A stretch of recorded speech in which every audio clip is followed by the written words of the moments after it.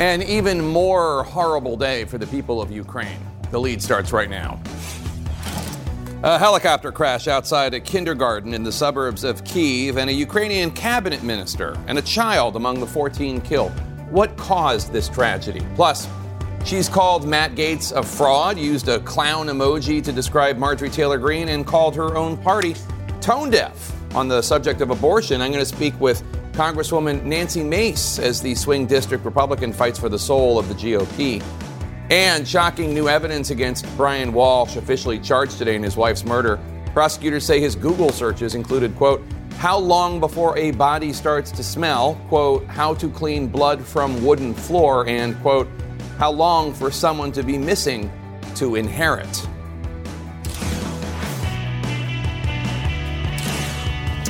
Welcome to The Lead. I'm Jake Tapper, and we start today with the big story in our world lead. An investigation is now underway, and 3 days of mourning in Ukraine have begun after a helicopter crashed in a Kyiv suburb earlier today. The crash at 8:20 a.m. Ukraine time amid foggy weather killed at least 14 people, including Ukraine's interior minister, 5 other government officials, and 3 crew members on board. At least one child was also killed, a girl named Malanka, according to the mayor. This after the helicopter came down adjacent to a kindergarten playground in the town of Brovary. The White House today said it does not yet know the cause of the crash, but joined global leaders in sending condolences to the families of the victims. Ukrainian President Volodymyr Zelensky called the crash a tragedy while speaking to the World Economic Forum in Davos earlier today, and said even if it ends up being an accident, it was ultimately Russia's fault. There are no more accidents. This is the result of the war. And it's absolutely so. CNN's Clarissa Ward visited the crash site earlier today and starts off our coverage with a heartbreaking look at the reality of war. A quiet Kyiv suburb turned into an inferno. The sounds of screaming can be heard. Minutes after, a helicopter crashed outside an apartment building just steps away from a kindergarten. On board, the leadership of Ukraine's Interior Ministry, including the minister himself, Denis Monastyrsky, and his deputy, Yevhen Yanin. The chopper was bound for the city of Kharkiv when it lost control, smashing into the kindergarten as it descended. One child was killed. Rescue services worked to clear the smoldering wreckage and search for survivors as neighbors looked out at the scene of horror. Alla tells us she ran outside as soon as she heard the explosion. We saw only injured children who were on fire. Sorry, she says. They were crying and running out from the school. Ukrainian security services have opened an investigation into the crash. For now, there is no suggestion that foul play was involved. There was heavy fog in the morning. But President Volodymyr Zelensky said every death is the result of war, even when it is far from the front lines. The wife of Deputy Minister Yanin sobbed in shock as she took in the scene. Another tragedy in a nation that has borne witness to so much horror. As daylight faded, emergency services declared the end of the search and rescue, and the bodies were taken away. Now, Jake, in addition to the 14 people who were killed in that awful crash, 25 people are injured.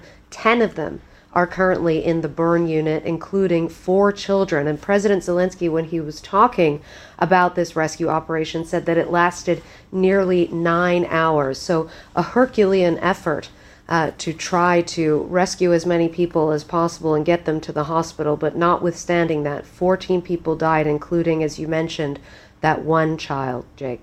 All right, Clarissa Ward in Ukraine for us. Thank you so much. Retired Brigadier General Mark Kimmett joins us now. He served as Assistant Secretary of State for Political and Military Affairs under President George W. Bush. General, we know at least 6 Ukrainian government officials were killed in the crash, including the Interior Minister and then a number of civilians, including a child.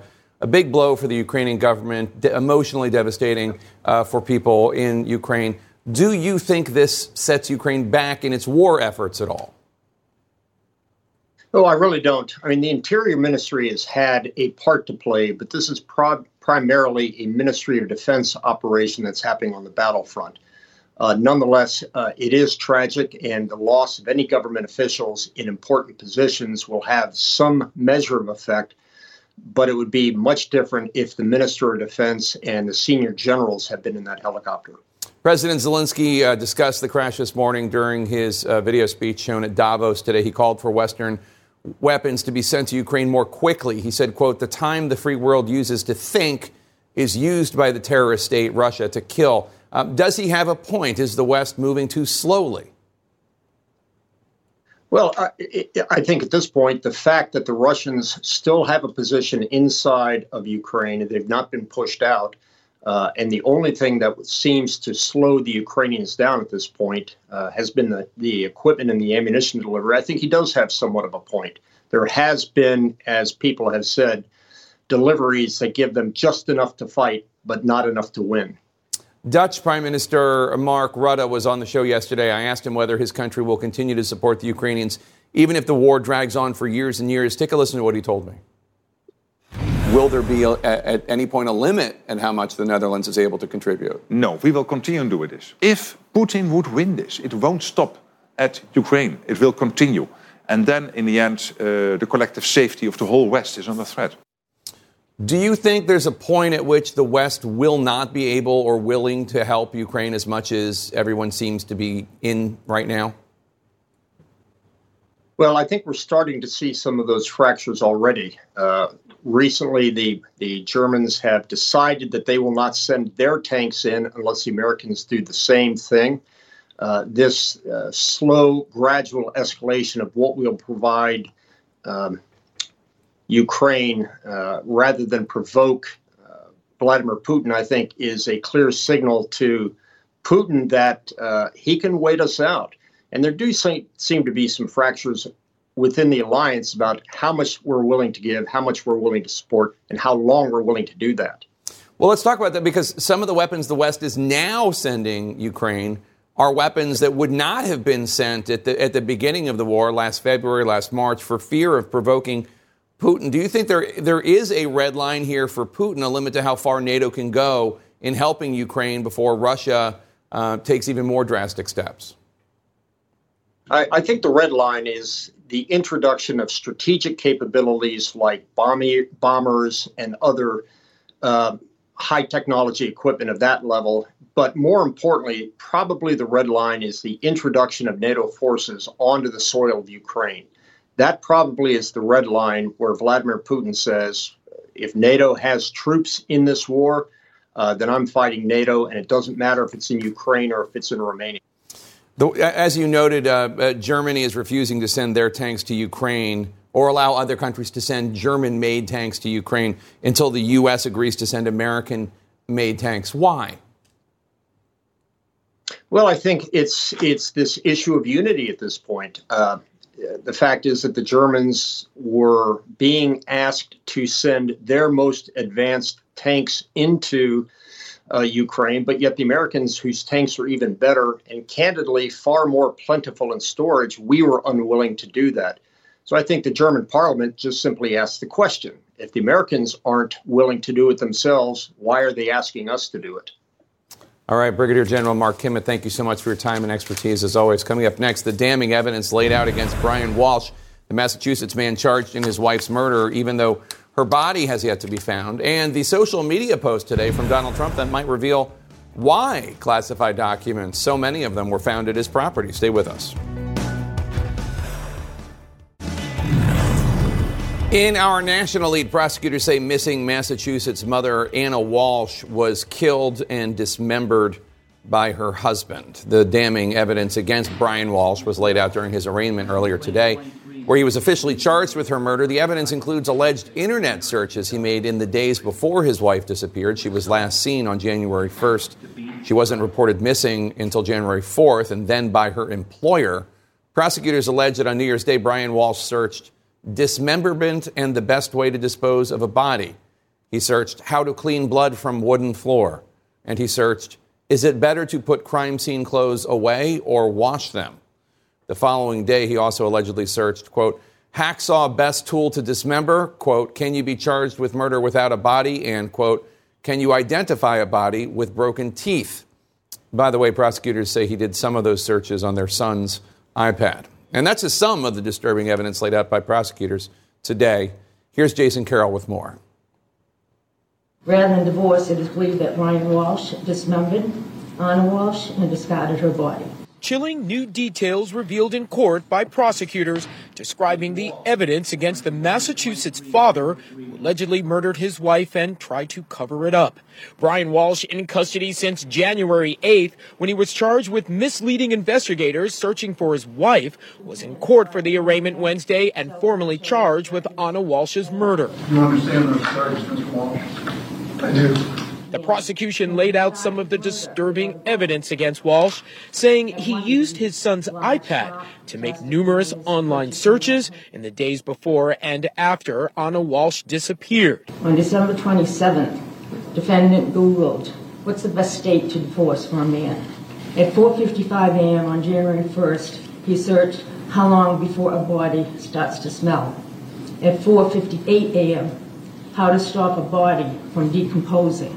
A not guilty plea was entered for Walsh, who said little in court, only shook his head once as more of his alleged searches came to light. At 5:20 a.m., he searched how to embalm a body. At 5:47 a.m., 10 ways to dispose of a dead body if you really need to. At 6:25 a.m. on the 1st, how long for someone to be missing to inherit. Prosecutors say Anna's employer, a D.C. real estate firm, was the first to report her missing when she didn't show up for work on January 4th. That's when police went to the Walsh's home for a well-being check. It was only at this time, when they met with the defendant, that he first reported his wife missing. During the course of the investigation, police found 10 trash bags from a dumpster and trash facility with items including towels, rags, slippers, tape, gloves, cleaning agents, a COVID-19 vaccination card with Anna Walsh's name on it, a hacksaw, and a hatchet. They also discovered personal items, including a portion of a necklace believed to have been worn by Anna Walsh in several photos. Tests of some of the items by the state crime lab determined the presence of DNA from both Anna and Brian Walsh. After the arraignment, defense attorney Tracy Minor called out prosecutors for leaks in the case, saying in a statement that read, "In my experience, whereas here the prosecution leaks so-called evidence to the press before they provide it to me, their case isn't that strong." Minor also said, "It is easy to charge a crime and even easier to say a person committed that crime. It is a much more difficult thing to prove it, which we will see if the prosecution can do." And Jake, in addition to all the evidence that was outlined there in court, the prosecutor also said that there was evidence that there was blood found in Walsh's car. Again, here on the ground, Jake, there have been so many questions about motive, and when you're hearing through that laundry list, that terrible list of all of those Google searches, things can be missed, but want to point you back to that one Google search on January 1st, which speaks about motive, how long someone missing to inherit. Jake? Yep. Jason Carroll outside the courthouse in Quincy, Massachusetts. Thanks so much. Coming up next, attempts to ease our PR disaster, the new approach by the White House to address the swirling questions about classified documents found at President Biden's private office and home. Stay with us.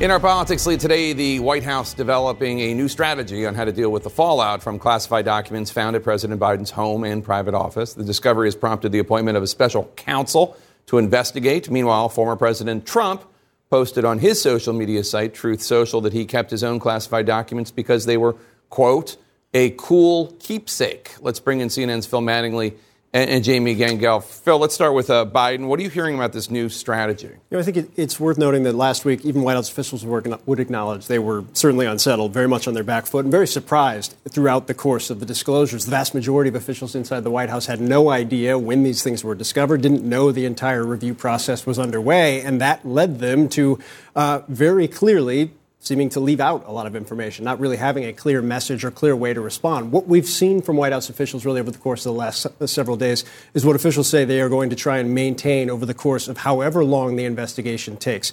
not obviously talking about the investigation itself. That has been very apparent in every single White House briefing. You're not going to see the president talking about it either, despite the fact he did a couple of times last week. They still want to focus on their agenda, on the schedule the president had in play before any of this investigation started to kick into gear. But more than anything else, they want to focus attacks on Republicans that have launched investigations into the president related to these issues, trying to kind of elevate them, isolate them, and make it a political fight as opposed to a legal one, which they know at this point in time they don't have a lot of control over. They did that to the Democrats did that to Ken Starr, as I recall, back in the 90s.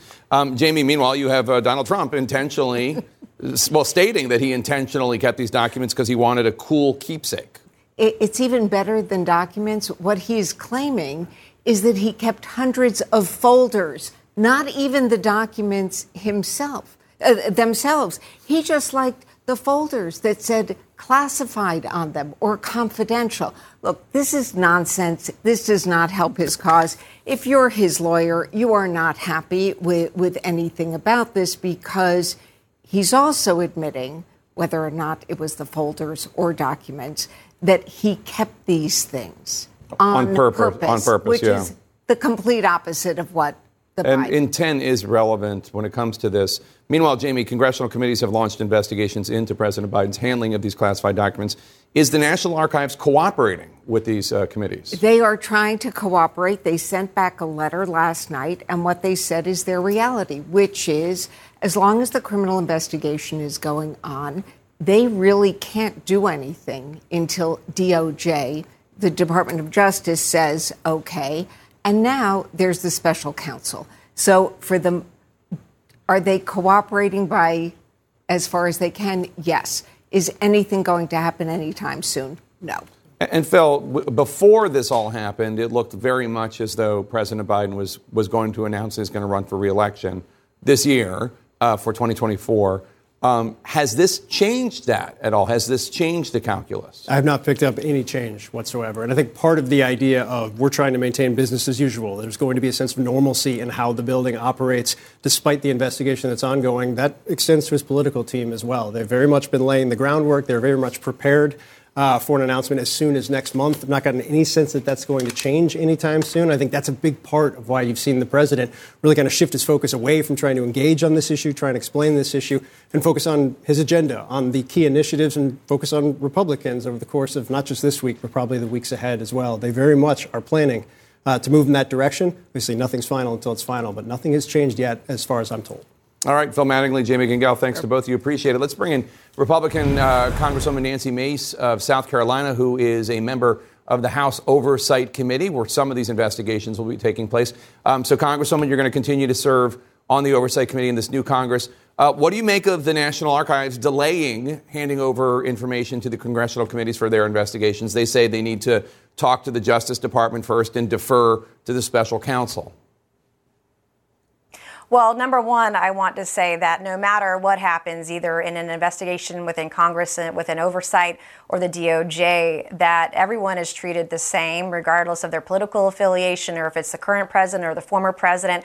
Whatever the protocol has been to date for the former president, it should be the same for President Biden. Both sides should be treated equally. In my opinion, I think that's the best we can do for the American people at this juncture. Do you see a difference in intent? There are two special counsels, one investigating Trump, one investigating Biden.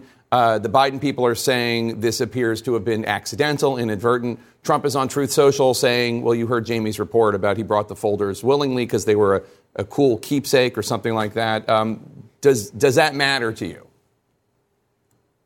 Well, what matters is what's in the documents themselves. We don't really know a lot because we don't have access to the classified or even top secret information to know what either of them had. And so it's really difficult to compare from that perspective. I treat classified information very seriously, especially when we're talking about information about our enemies, China, Russia, and other countries who are not our allies like Iran as well.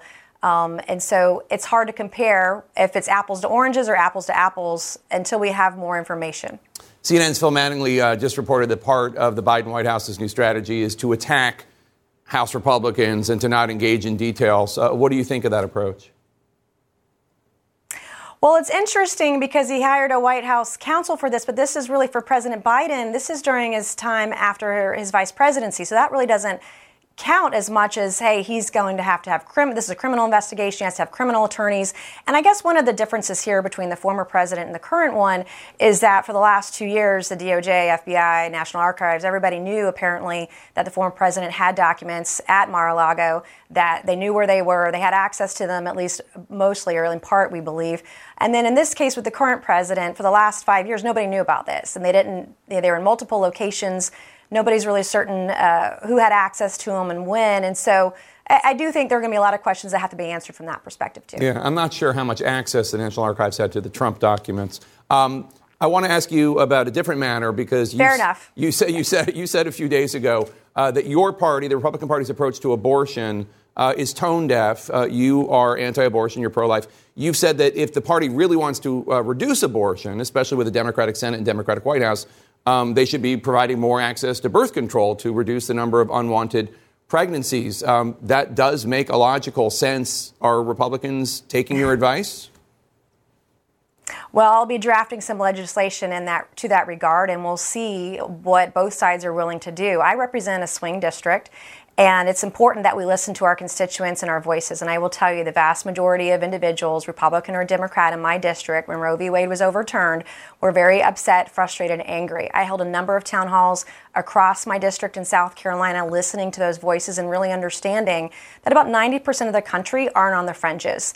And they want to find some middle ground, and I'm willing to do that. And as you said, logic and common sense in this debate is what we should be focused on, is where we can find common ground. Birth control is easy. We have entire counties in South Carolina that don't have a single OBGYN doctor. And so if we're going to get serious about protecting women's rights, protecting the right to life, that seems like a really great first place to start. You'll see me filing legislation in that regard. We also cannot ignore women who've been raped or girls who are victims of incest. We have a backlog of 100,000 rape kits that have not been processed in this country. That's something else we're going to be working on. But I plan on taking a lead on many of these issues, listening to every side of the argument. I want to ask you, because you're on the Oversight Committee, you're going to sit with Republicans Marjorie Taylor Greene, who said that a plane did not hit the Pentagon on 9/11, and Paul Gosar. Both of them spoke at a white supremacist conference in the last year or so. Is that going to make the Oversight Committee's job tougher? And the reason I ask is because obviously it is an incredibly important job of Congress to provide oversight over the executive branch. But I wonder if some of these individuals, I mean, you once posted a bat, a poop, and clown emoji in reference to Marjorie Taylor Greene. I did. I'm wondering if that's going to make your job tougher of important oversight. Well, I think the same thing could be said for the left. We saw in the 117th Congress that members of the squad who've gotten in trouble for perhaps anti-Semitic remarks like Ilhan Omar, those members were on the Oversight Committee. But I'll tell you, we've done a lot of great work. In fact, the last bill that I passed out of Oversight was with Congressman Ro Khanna out of California. It was a quantum computing bill that the president signed into law at the end of the year. So there are great opportunities to get good things done with the right leadership in place. And I do believe in Jamie Comer as our chairman. I am going to be handed a gavel. I will have a chairmanship. I'll be one of 5 or 6 committee chairmen on the Oversight Committee. And I plan on working hard, as I always have, and trying to guide what we do on oversight in that direction. See, one of the reasons I also ask is because I've seen a lot of oversight hearings, and I'm thinking about back when there were Benghazi hearings. There were a lot of Benghazi hearings. And Benghazi was a tragedy, and it was a serious issue, and a lot of horrible things happened. It exposed that there was insufficient diplomatic security. It exposed that the Obama administration didn't have a plan for post-Gaddafi Libya. There was the whole thing about blaming this guy who made a video, et cetera. There was a lot of legitimate stuff to investigate and bring to the fore. But so much energy, so much airtime was devoted to people in your party's fringe. I'm obviously not blaming you for this. This is some years ago. But in your party's fringe, who would talk about just all these conspiracy theories. And I'm just wondering if you're worried, given the fact that you have individuals. I mean, Marjorie Taylor Greene said a plane did not hit the Pentagon on 9/11, you know? Well, I said it's always been my concern. I've been very outspoken against conspiracy theories, but again, this is something I've seen in just my 2 years in office, now in my second term. I've seen it on both sides of the aisle. I've seen a lot of performance art, political performative art. We saw that during the week of the speaker's vote, for example, but we see it over and over again, and that is one of the reasons that I believe there's so much distrust in Congress and in the federal government and our processes, because we politicize so much rather than getting to the meat and potatoes of what the American people care about. Number one, in a swing district that I represent, that's inflation. Number two is abortion, and then immigration and crime and other economic issues. And those are the things that we really ought to be focused on. And I hope that it doesn't take away, that does not distract from the work that Congress needs to be doing. And you'll see me being a very strong and determined voice on trying to make sense of it all and trying to push through the noise to get and deliver results. All right, Republican Congresswoman Nancy Mace of South Carolina, it's always good to see you. Thank you so much for being with us. Thank you so much. Just in, what a source tells CNN about two passenger planes that nearly collided at JFK Airport. That's next. Stay with us. And we are back with our world lead. Benjamin Netanyahu is not even a month into his new term as Israeli prime minister, but a ruling today by Israel's Supreme Court may knock out a key member of his far right-wing ruling coalition amidst Netanyahu's attempt to undermine Israel's independent judiciary. Let's get the details from CNN's Hadas Gold. Hadas, what does today's ruling mean for Netanyahu's government? Well, Jake, this was a bombshell 10-1 Supreme Court ruling that could become a massive political and constitutional crisis for Netanyahu and Israel. Israel's High Court essentially saying that Aryeh Deri, who had recently been appointed Minister of Interior and Health, could not serve as minister because of his previous convictions. Just last year, he was convicted on tax charges. He resigned from the parliament, struck a plea bargain, served a suspended sentence, and said in that plea bargain he wouldn't return to public office. But here he is today. So now Netanyahu will have to fire him or Deri will have to resign. But Netanyahu needs to tread carefully here because he needs Deri's party. The Shas party has 11 seats. And without those 11 seats, Netanyahu does not have power. So far, Netanyahu has not publicly said what he will do, whether he will fire or force Deri to resign. And Deri says he will continue to fight. But most likely, Jake, this will actually speed up what has already been a brewing crisis here in Israel over the power and the role of Israel's highest court. Yeah, I mean, how does this play into the confrontation over the power of Israel's independent judiciary and their Supreme Court? Yeah, this has been building for some time because Netanyahu and his government, they want some judicial reforms. That part of them will also allow the parliament, which would essentially mean whatever party is in power, to overturn Supreme Court rulings. Now, backers of this bill say that it's been a long time coming. They've accused the Supreme Court of overreach and elitism, say this will bring balance between the three branches of government. But opponents of these reforms, including former Prime Minister Yair Lapid, including the president of the Israeli Supreme Court, and 80,000 protesters who flooded the streets of Tel Aviv on Saturday, I should say in pouring rain, say that this will completely destroy the independent judiciary, say it will destroy the checks and balances. Some of them are even saying it will lead to the beginning of the end of Israeli democracy. But if Netanyahu manages to get these judicial reforms through, it could potentially, I should note also, help his own ongoing corruption trial and could potentially pave the way back for Aryeh Deri to serve as a minister, because under these reforms, they could potentially overturn Supreme Court rulings. And backers of these reforms are already saying today, after this Deri ruling, that they need to speed them up as a way to get Deri back. Jake. All right, Hadas Gold in Jerusalem for us. Thank you so much. Turning to our health lead now, and fears over China's COVID crisis worsening amid Lunar New Year celebrations. The Chinese government, of course, basically closed the country's international borders for 3 years while not taking critical steps to get the best vaccines and prepare its hospitals. The country's healthcare system has now been overwhelmed by a surge in COVID cases ever since they abandoned their zero COVID policy last month, the government. As CNN's Ivan Watson reports for us now, since that abrupt change, China went from reporting just 37 deaths in a month to admitting that the number was closer to 60,000. A population on the move. Attention, please. After 3 years of restrictions due to their government's war on COVID, Chinese can finally travel again, just in time for the upcoming Lunar New Year holiday. In pre-pandemic times, this was described as the world's largest annual human migration. I haven't been home in 3 years, says this man at the main Beijing train station.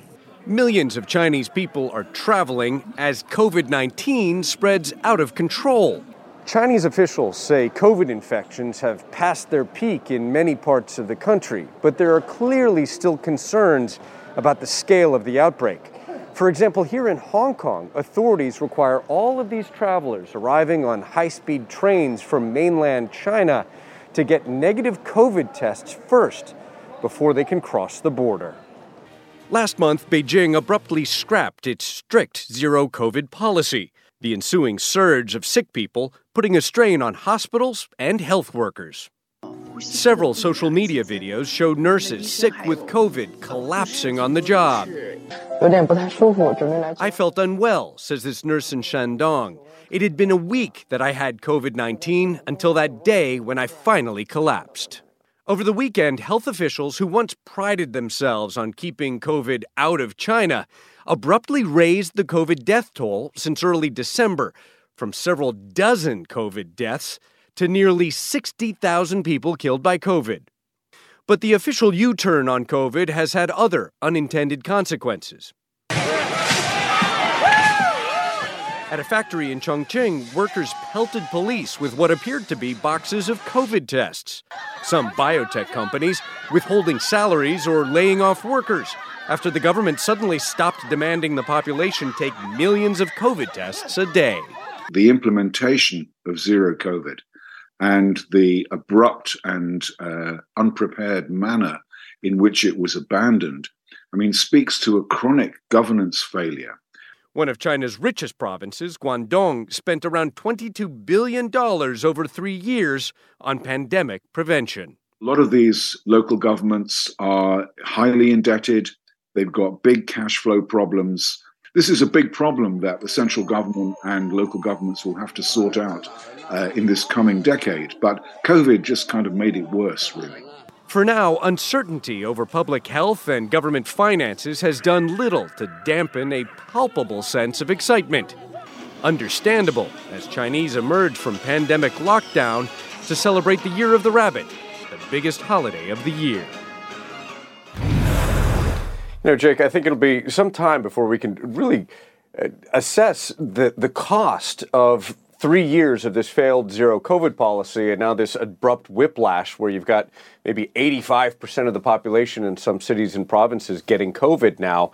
The Chinese leader, Xi Jinping, he had fresh comments on the pandemic today. He said that the country has entered a new phase of the COVID-19 response and that tough challenges remain, but the light of hope is right in front of the country. Jake. All right, Ivan Watson in Hong Kong for us. Thank you so much. Coming up next, going beyond Greenland's picturesque glaciers, the alarming study out today with information that could impact every single person on Earth. Stay with us. Just into the lead, new details suggest it is more likely that human error led to that scare at New York's JFK Airport when two passenger planes nearly collided Friday night. Delta 1943, cancel takeoff clearance. Delta 1943, cancel takeoff clearance.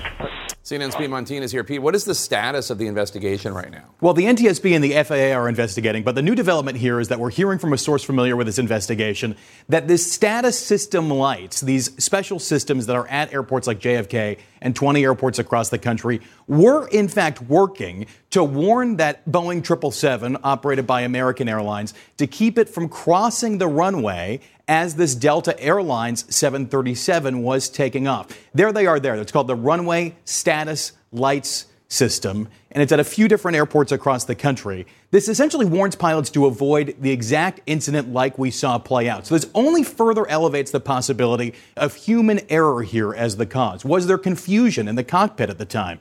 The big question now from the NTSB and other aviation experts we've been hearing from is, will they be able to access the cockpit voice recording on board that American Airlines 777? The issue here is that flight continued on to its destination of London Heathrow, and typically the cockpit voice recorder only records things for 2 hours. Obviously, that flight is much, much longer.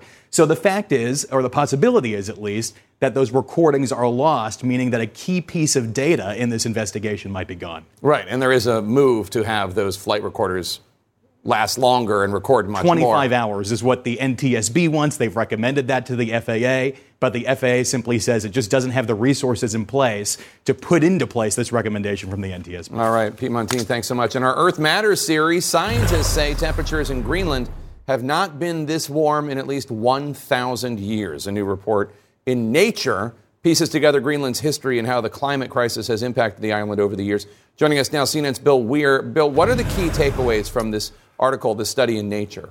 Well, our colleague Fred Fleitkin was actually up in Greenland a decade ago when they first started drilling these ice cores. Now they've studied that data. They've gone back as far as the cores will tell them, 1,000 years.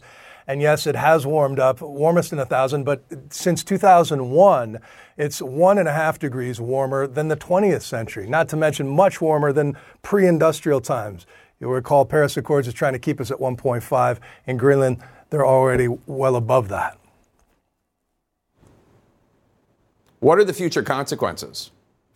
Well, it's all about sea level rise, frankly. There's enough sort of freshwater ice on land that if it ends up in the ocean at the current rates, by the end of this century, it'll raise sea levels at 1.5 feet. But that would be just Greenland. The rest of the world's ice would be gone by then as well. If the whole thing goes, it could be 25 feet of sea level rise. That would take centuries. But we still control our own destiny, that is humanity, in terms of how much planet cooking pollution is allowed to get up there. But in the meantime, coastal cities need to factor all of this in when it comes to engineering ports, zoning, beachfront communities. This will be a long story. Is there anything that the world can do to stop this? Not to, they can make it less worse. We're already beyond a certain tipping point as this thing is sliding. It's also affecting the Gulf Stream because all that lens of fresh water on top of the salt water changes ocean currents. There's so many other cascading problems as a point of this that are sort of underway, but we can stop the worst of it by decarbonizing as fast as humanly possible, which will be the biggest job we ever do. Yeah, and there's no will out there by the world leaders to do that.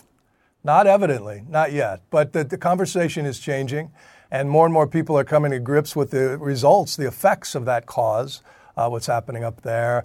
And we're capable of amazing things once people decide and put their mind to it. Here's hoping we do soon. All right, Bill Weir, thank you so much. Moments ago, an appearance in court for the New Mexico Republican accused of wanting to shoot up the homes of Democratic rivals. What CNN learned after visiting the suspect's home. That's next.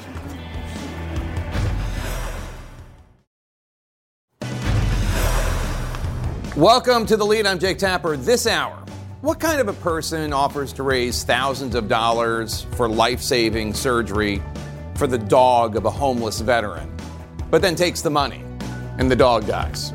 I'll give you one guess. Hint, he's a brand new member of Congress. Plus, new tragedy in the midst of an already devastating war. A helicopter carrying some of Ukraine's top government officials crashes right next to a kindergarten outside of Kyiv. The latest on the investigation into what caused the crash.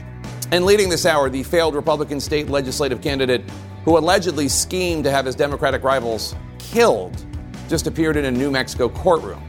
Solomon Pena is accused of masterminding and participating in shootings at the homes of 4 Democrats and hiring gunmen to carry out some of the shootings. After losing his election in November, Pena, who is a Trump loyalist, insisted without providing any proof that his election was rigged. CNN's Kyung La reports from Albuquerque, New Mexico, where Pena's neighbors say they are not surprised.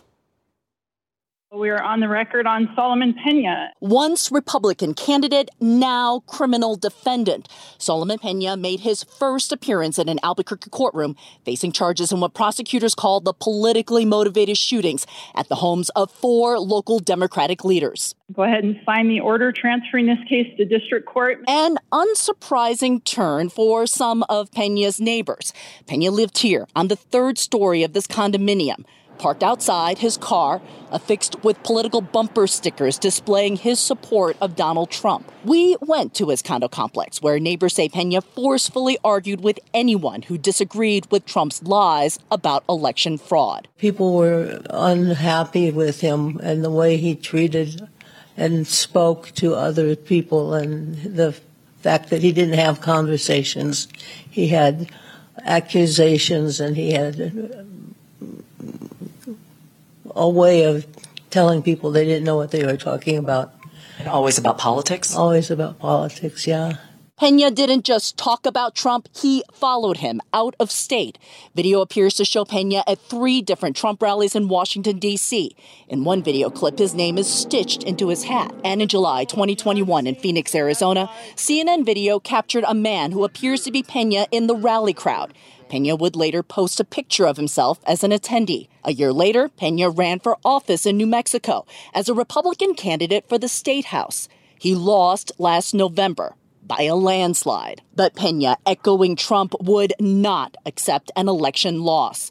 Police say he targeted 4 Democrats to blame, finding their addresses and confronting them. So I went to the gate, and that's where he was. And he seemed agitated. He seemed a little aggressive. I did tell someone about it, and they said, this guy's a felon. Mr. Pena, he orchestrated, he made phone calls, he basically hired people to shoot at people's houses. Pena is a convicted felon who spent years behind bars for grand larceny. One of the men he hired, say Albuquerque police, may have been in the same prison at the same time. What began as a political axe to grind quickly escalated, says Albuquerque's police chief. Text messages from Pena to the other suspects, all hired guns, point to a greater threat. The warrant says Solomon wanted the shootings to be more aggressive to ensure better target acquisition. People are pissed off about this. I'm pissed off about it.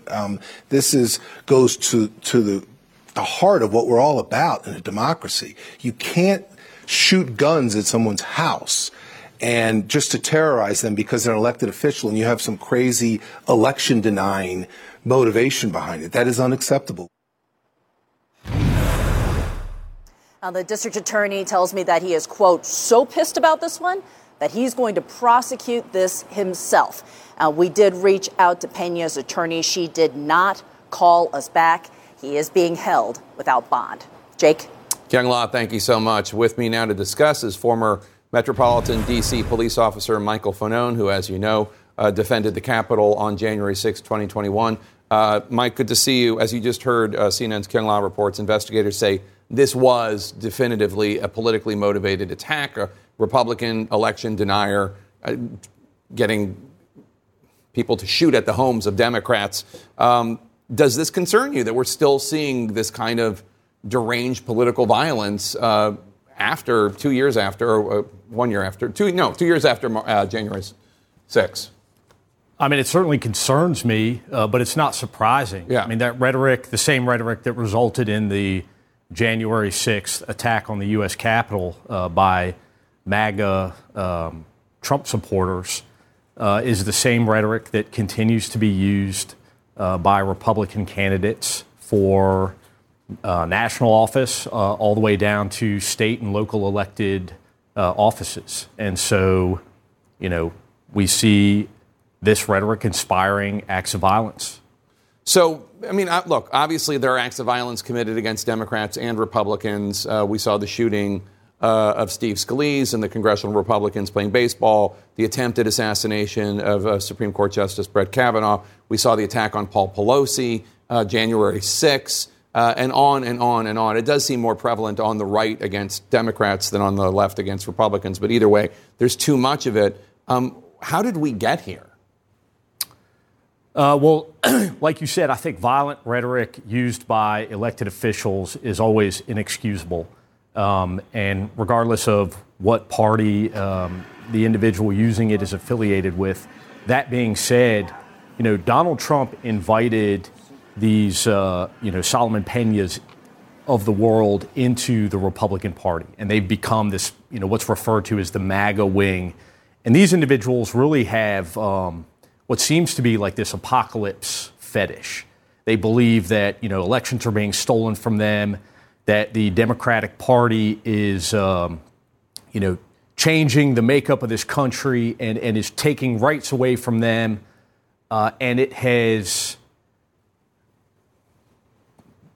brought about this reaction that is incredibly violent. I mean, if you look at the makeup of a lot of the individuals that were arrested on January 6th, these quote-unquote patriots, these are individuals whose backgrounds were filled with criminal history, such as spousal abuse, domestic violence, drug trafficking, violent assaults, felony assaults.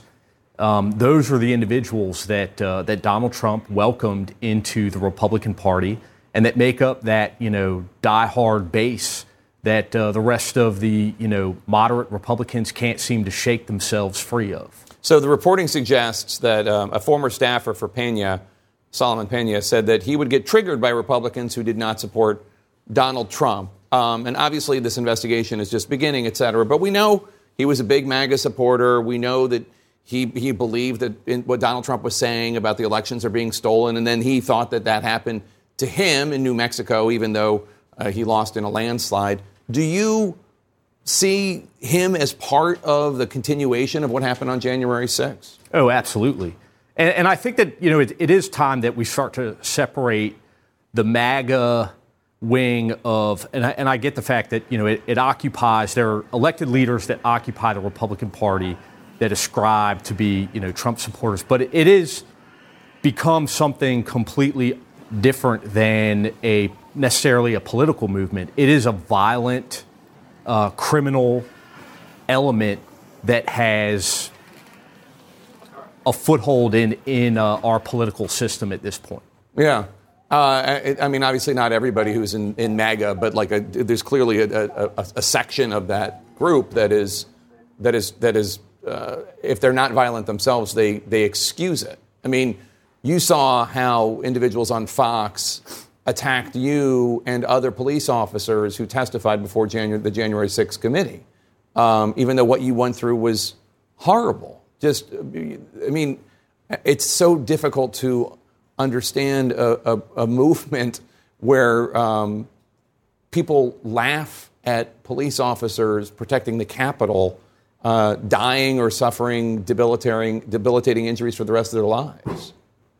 I agree with you. Yeah. That being said, that's where we are at this particular moment in the aftermath of the Trump presidency, and again, dealing with these individuals that Trump brought into our political system who have now taken the Republican Party hostage. Yeah. Officer Fanone, as always, great to see you. Thank you so much, and thank you for what you did. Republican Congressman George Santos is in the doghouse. He's now accused of taking thousands of dollars from a homeless veteran who was trying to get life-saving surgery for his dog. Then new details about what police found when what police were looking for when they searched the apartment belonging to the suspect in the Idaho student murder. Stay with us. In our politics lead, another day, another accusation of George Santos being a mendacious con man. Today, the embattled New York Republican congressman is denying claims that he used a fake animal charity to con two military veterans, allegedly stealing $3,000 Santos helped raise for life-saving treatment for one of the veterans' beloved and dying service dogs, Sapphire. CNN's Eva McKen joins us with details on this awful story. He literally was taking advantage of a homeless veteran trying to get money to help his dog? Well, that's what it certainly sounds like, Jake. The Navy veteran was connected with Santos, who at the time, as our viewers know by now, he goes by different names, was going by different names. He was going by the name Anthony DeVolder. Rich Ossoff's dog, Sapphire, had a tumor. Santos posted on Facebook using the name George DeVolder, so another name there, soliciting funds through GoFundMe for the vet and his dog. Now, the Facebook post, Santos wrote in part, said, "Will you help this baby and her daddy stay together for a few more years? Does he not deserve to have her? Let's all come together to help this family of two stay healthy." But when Ossoff, he tried to retrieve the money, he just kept getting the runaround from Santos. And Santos never transferred the $3,000 to the veteran. Now, Santos told the news outlet Semaphore that this story, first reported by Patch, was fake and that he had no clue who this is. And CNN reached out to Santos as well. We will tell you when we hear back from him. But it sounds very devastating, Jake. Eva, what do police have to say? What does GoFundMe have to say? And I hesitate to ask because I think I know the answer. Whatever happened to Sapphire? So Sapphire unfortunately died about 6 months after the last contact with Santos. Ossoff said he didn't get very far with the police when he alerted them. Ossoff was forced to panhandle for the money to pay for her euthanization. He described this as really devastating and dehumanizing. GoFundMe tells us they did remove the fundraiser from its platform after receiving a report about it. In a statement, they said, "When we received a report of an issue with this fundraiser in late 2016, our trust and safety team sought proof of the delivery of funds from the organizer.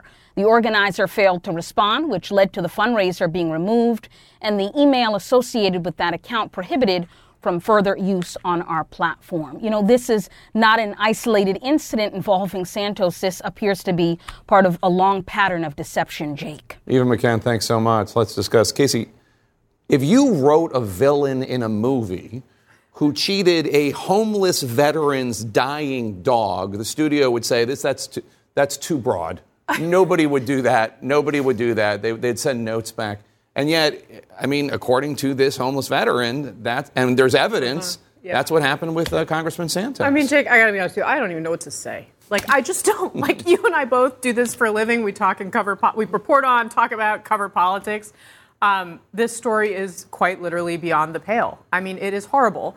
This poor dog, this poor man, anyone who's ever been in a situation where they've loved an animal knows what it's like to have that kind of a connection. And in this case, the circumstances just really underscore. I mean, this was all that this man had, and George Santos took advantage of him, reportedly. So there was, I'm thinking about congressional pseudonyms. I'm thinking there's Pierre Delectio, which was when Mitt Romney's burner account. There's Carlos Danger, Anthony Weiner's pseudonym for that Jake remembers. But, well, I'm just saying, like, it comes to mind, and now we have, because Anthony DeVolver, I guess, was his. But Nancy Pelosi forced Weiner to resign. You know what I mean? She's like, no more. This is embarrassing. At what point does this, and I know the margin's thin, but at what point do you think Kevin McCarthy's like, this is such a distraction for what we're trying to achieve? Well, look, first of all, I hope maybe we can have a new GoFundMe. People now know who this veteran is. Maybe we can get some money. Buy him a new dog. Yeah. And if he's a wounded veteran, let's get him some money anyway. If he doesn't panhandle for anything, he should be taken care of. Absolutely. Yeah. And Santos has a right to defend himself, and he's under investigation. There's ethics people looking at some of the things he's done. There's some foreign legal entanglements he's involved in. I think the Speaker's position is let's let that play out. We don't need to jump ahead of that. He was elected by the people of his district, and he has constituents to represent, and so until we know anything else, look, the bigger picture to me is this is a freshman congressman on the Small Business Committee. Yeah. This is not the end of the world. This is not someone who's in charge of nuclear secrets. So let's let this play out a little bit and find out exactly what has happened, and then I think either Congress may take a role in that, the Ethics Committee, or the voters are going to take care of it eventually. It has played out, in fairness. I mean, we have learned a lot about but Mike means the Ethics Committee investigation. Well, I think you get into a dangerous place when you start saying, if someone's lied about their background, we can just throw them out of Congress. That's a really dangerous precedent to set. There's a lot of senators and members of Congress right now that we would throw out of Congress. Right. The President of the United States claimed to be Golda Meir's, liaison for the 6 Days War, and that he was appointed to the Naval Academy, and that he went to the Tree of Life Synagogue when he didn't go there, and that just on and on. He was a coal miner, and he was a truck driver, and so he's the President of the United States, and he has inflated his resume. He stole Neil Kinnock's entire life story at one point in his life. That's deep cut. Back to 1988. Yes. What do you think? No, I mean, in some ways, politically, it's a problem for Republicans because he's an avatar, albeit an extreme avatar of the chaos that's really beset the party, right? And it's all connected. The reason that Kevin McCarthy is in this conundrum is because he has a narrow majority, a narrower than expected majority, and it's because they can't appeal to independent voters, a broader swath of the electorate, and then you hold up, if you're a Democrat, you hold up Santos. That's not going to get you any more votes. What do you think? I mean, it's not just that it's a headache now for Kevin McCarthy. It's that it's going to continue to be a headache for him because these stories have been so colorful and audacious that they're just sort of catnip, I think, both for reporters and obviously for the investigators who are looking at him at both the state, local, and federal level right now. So it's just such a distraction. And I think one other thing about this story is that, again, because some of George Santos's cons have been so, frankly, funny, the volleyball story is hilarious. I think that you can explain what the volleyball story is, because people. He lied and said that he was the star of the volleyball team at Baruch College, a college that he did not attend. He certainly was not on the volleyball team for. That's pretty funny. But in this case, he hurt real people. Yeah. Well, I mean, and the one thing, too, I will say, and as much as we have sort of talked about how ridiculous the dog story is and how awful. I mean, he stole money from this man. Right. Right. I mean, that fundamentally is a crime. Obviously the details of it have to be sorted through by the proper authorities. But that is the place where, yes, people inflate their resumes. They, say, oh, I did this thing or I went to this place. That's not the same thing as somehow finding hundreds of thousands of dollars to fund your campaign and having no explanation for where it came from. Yeah. Right? That stuff is, at the end of the day, if George Santos is going to get thrown out of Congress, it's going to be because of things like that. Let's talk about both the current president and the former president, and they're dealing with their classified issues. So for President Trump, let's start with Biden. President Biden has a new strategy, according to Phil Mattingly. One of the things that Mattingly says that they're going to do is attack House Republicans and not really get into the details of it all. What do you make of the strategy? I mean, it makes sense. And the reason why it makes sense is because they're not dealing with good faith actors on the other side. It is incredibly easy, I think, for people to hear the words classified documents, president, and compare the two situations. And even if Biden comes out favorably, which of course he does. There's sort of if people remember Highlights magazine, Goofus and Gallant, one person did everything right, the other person did everything wrong. It's still lots of not deep cuts today. Lots of deep Highlights magazine in my house. Yeah, no, I got it too. I'm just like, it's a very Gen X panel. Yeah, very Gen X. Finish your point, and then Mike, go. The point is that it's still not the conversation that the Biden administration wants to be having. So they want to be able to say, look, it's different in a pretty quick way, and then they want to be able to say, but the people who are making this argument, Republicans in Congress, are not talking about this in a good faith way. They want chaos. They want destruction. I mean, look at the way the House Speaker vote went. And all they really want to do is talk about, say, Hunter Biden's laptop and not fully govern. I think that's a good strategy. I mean, this entire thing is absurd. Before the election, Donald Trump's residence was raided.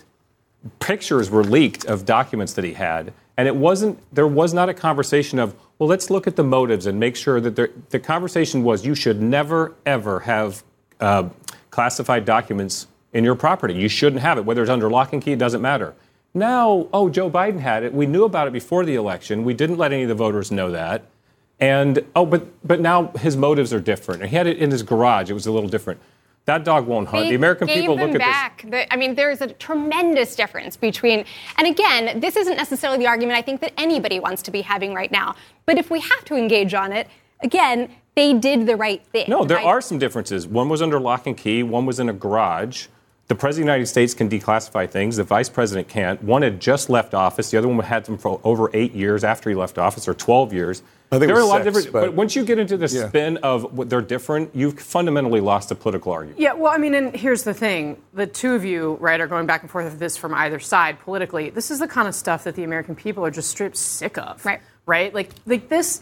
I mean, it's the fact that people from each side of the aisle talk about this completely differently depending on which person that they pull, the lever for when they go into the ballot box just makes it very clear to Americans that there are a lot of people out there that aren't acting or talking in good faith. Like, you're right, there are significant differences between these two cases. I mean, I would point to the fact that the FBI had to go, subpoena these documents, try to get them back as the key difference. Mario, I just want to, Trump has a new excuse for the classified folders in his possession. In a Truth Social post, he wrote, when I was in the Oval Office or elsewhere and papers were distributed to groups of people and me, they would often be in a striped paper folder with classified or confidential or another word on them. When the session was over, they would collect the papers, but not the folders, and I saved hundreds of them. They were a cool keepsake.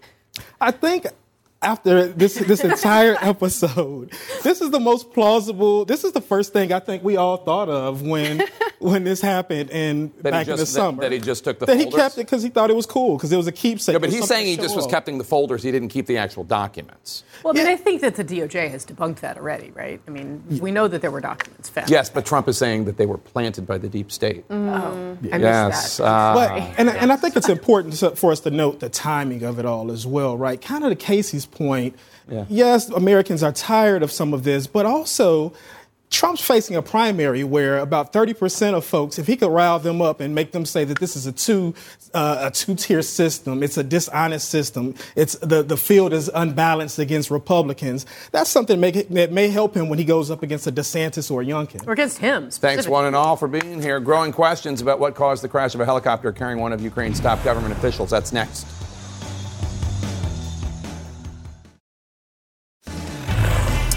And we're back with our world lead. The Ukrainian government says search and rescue operations have ended after that tragic helicopter crash in the Kyiv suburb of Brovary earlier today. The incident killing at least 14 people, including Ukraine's interior minister and a young girl named Malanka. CNN's Fred Pleitgen spent the day at the scene and spoke to witnesses about the moments before and after the horrific tragedy. Widespread destruction after the helicopter for Ukraine's interior minister crashed near Kyiv. An eyewitness describing the scene to me. I saw a helicopter that was flying towards the kindergarten, he says. It landed almost vertically. I saw an explosion. I came down to help clear the debris. He also shot this video of the immediate aftermath. The chopper crashed at the foot of this residential building. As you can see, there's lots of parts strewn around everywhere. It completely burned out, killing everyone inside and several people on the ground. Among the dead, Ukraine's Interior Minister Denis Monastersky, his deputy Yevgeny Yanin, and State Secretary Yuri Lubkovich. The deputy minister's wife in tears as she reached the scene. Especially tragic, a child was also among several people killed on the ground as the aircraft hit a kindergarten just as parents were dropping their kids off. Two boys describe how they tried to help. Here, they passed injured children over the fence, this boy says. Mostly, they had bruises and scratches. Home put bandages on them, wrote down their names and surnames, and found their parents. The chopper, a Eurocopter Super Puma. Ukrainian authorities have launched an investigation into the possible causes of the crash. Various factors, radio communications, and the technical condition of the helicopter needs to be examined. This would take at least several weeks. Denis Monastersky was one of Ukraine's most important officials. We traveled with him to the Chernobyl nuclear plant shortly after Russian forces withdrew from there. Monastersky frequently visited the front lines to help boost morale. They have such a strong fighting spirit and are ready for any scenario. We heard the shells exploding, but no one is afraid, as everyone is ready. Ukrainian forces are currently facing a major Russian onslaught in the eastern part of the country near Bakhmut and Soledar. And dozens were killed when a massive Russian missile hit a residential building in Dnipro. And now Ukraine is also mourning the loss of more than a dozen people, including some of the country's top officials.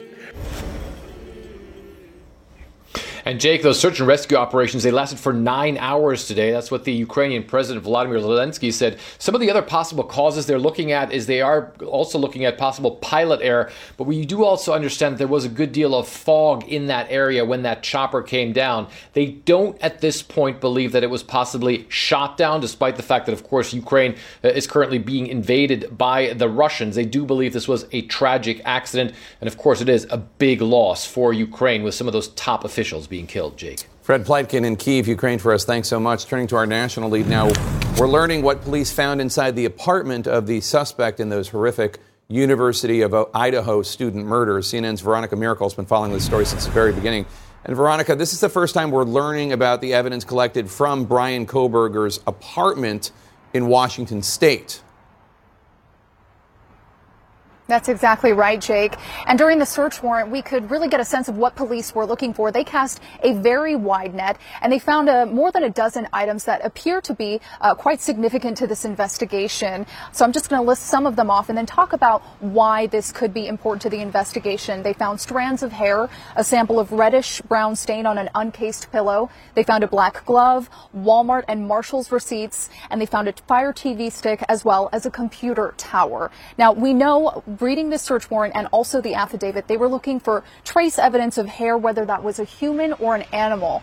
In that affidavit, we were able to discover that Kaylee Goncalves' dog was home at the time of the murders. And according to this search warrant in Bryan Kohberger's apartment, they were able to find several hair strands, including a possible animal hair strand.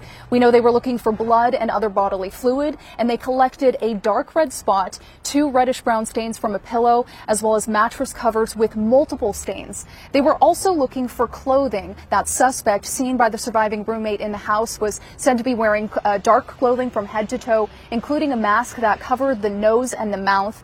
And police were able to find a Walmart receipt with a Dickies tag, 2 Marshall's receipts, and a nitrite-type black glove, basically like a medical glove. And finally, they were looking for any kind of digital images, any images that showed the victims, the house, the neighborhood, anything that showed that Bryan Kohberger may have looked up murders or violent assaults, or even how to avoid detections after committing crimes. They were able to find a Fire TV stick and a computer tower. But Jake, what they did not discover was a murder weapon inside that apartment, and that murder weapon still has not been found. Jake. All right, Veronica Miracle, thanks so much for that update. It is now up to a judge to determine if Illinois' new ban on some semi-automatic weapons will go forward after several sheriffs in the state say they will not enforce that law. Stay with us.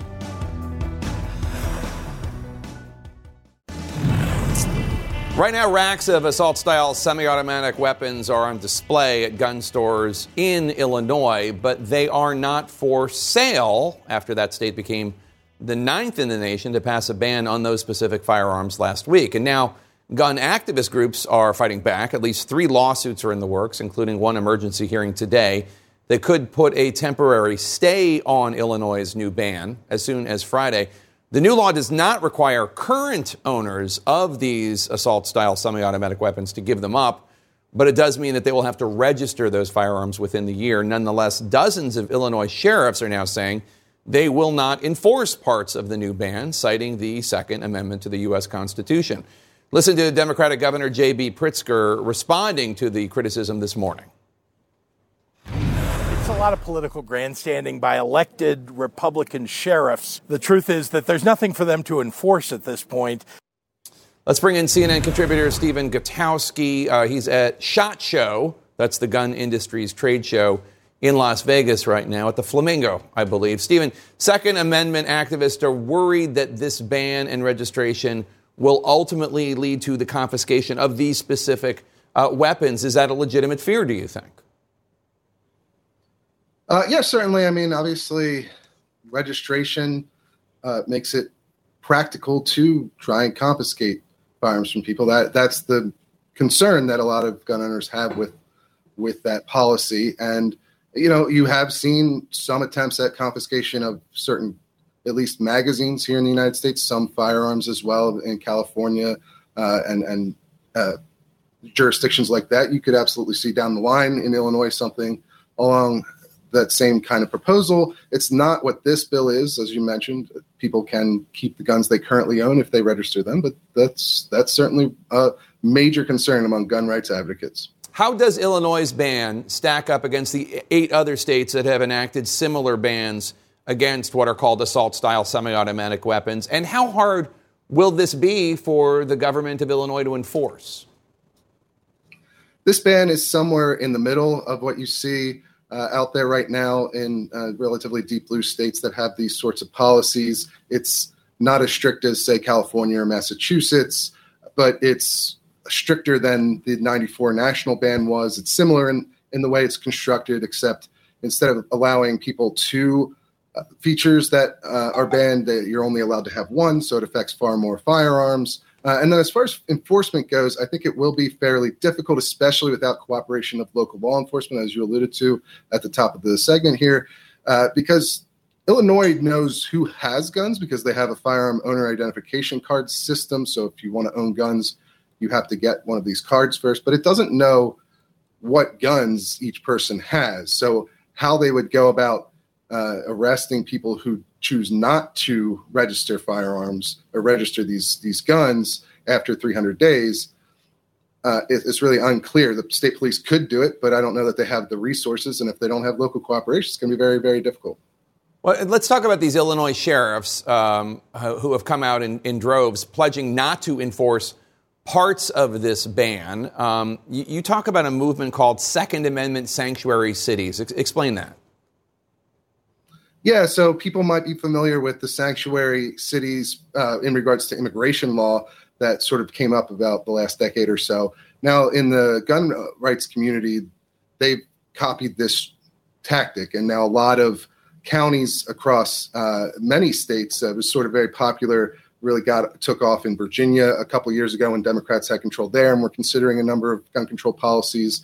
But it's now taken root in a lot of other states, and this is kind of the first real test of it, because a lot of it had been somewhat symbolic in the sense that the local counties would pass resolutions that say we won't enforce what we consider to be unconstitutional gun laws. But a lot of it was forward-looking, like if you pass something like an assault weapons ban, we're not going to enforce that. Or if you try to confiscate people's guns, we're going to resist that effort.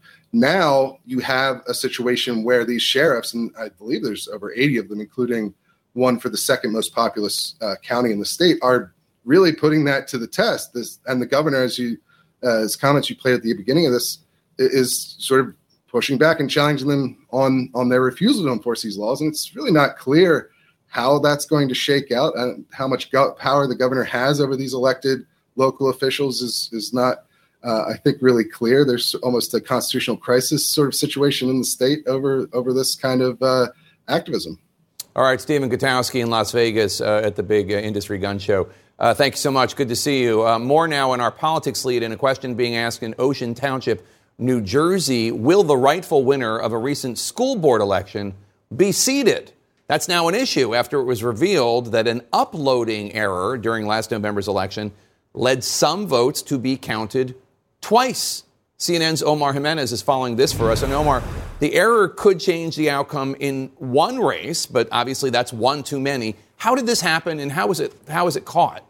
Yeah, Jake. So basically, we don't know if the winner of a local school board race is actually the winner. And this goes all the way back to last summer. The Monmouth County, New Jersey election system vendor said that they were updating reinstalling some software, and they missed a step that would have caught votes being counted twice. So because they missed that step, the system says, well, votes were inadvertently counted twice here. And the county elections offices followed up with a statement today saying that as a result of the problem, there were inaccurate vote tallies in 6 of Monmouth County's 466 districts.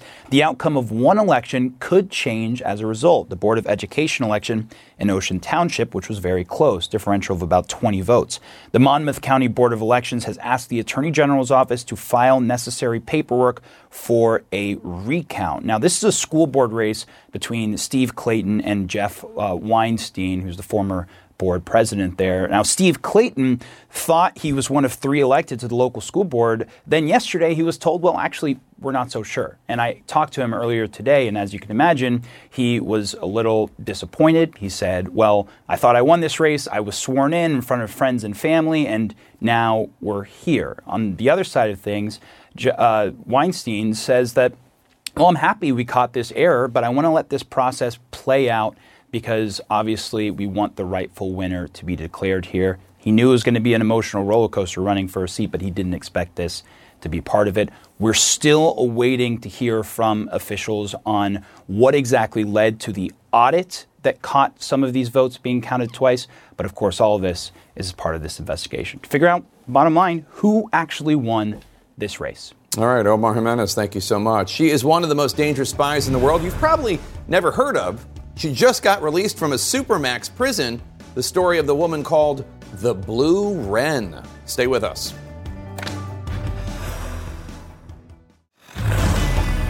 The most dangerous spy that you've probably never heard of was just released from a Supermax federal prison in Texas.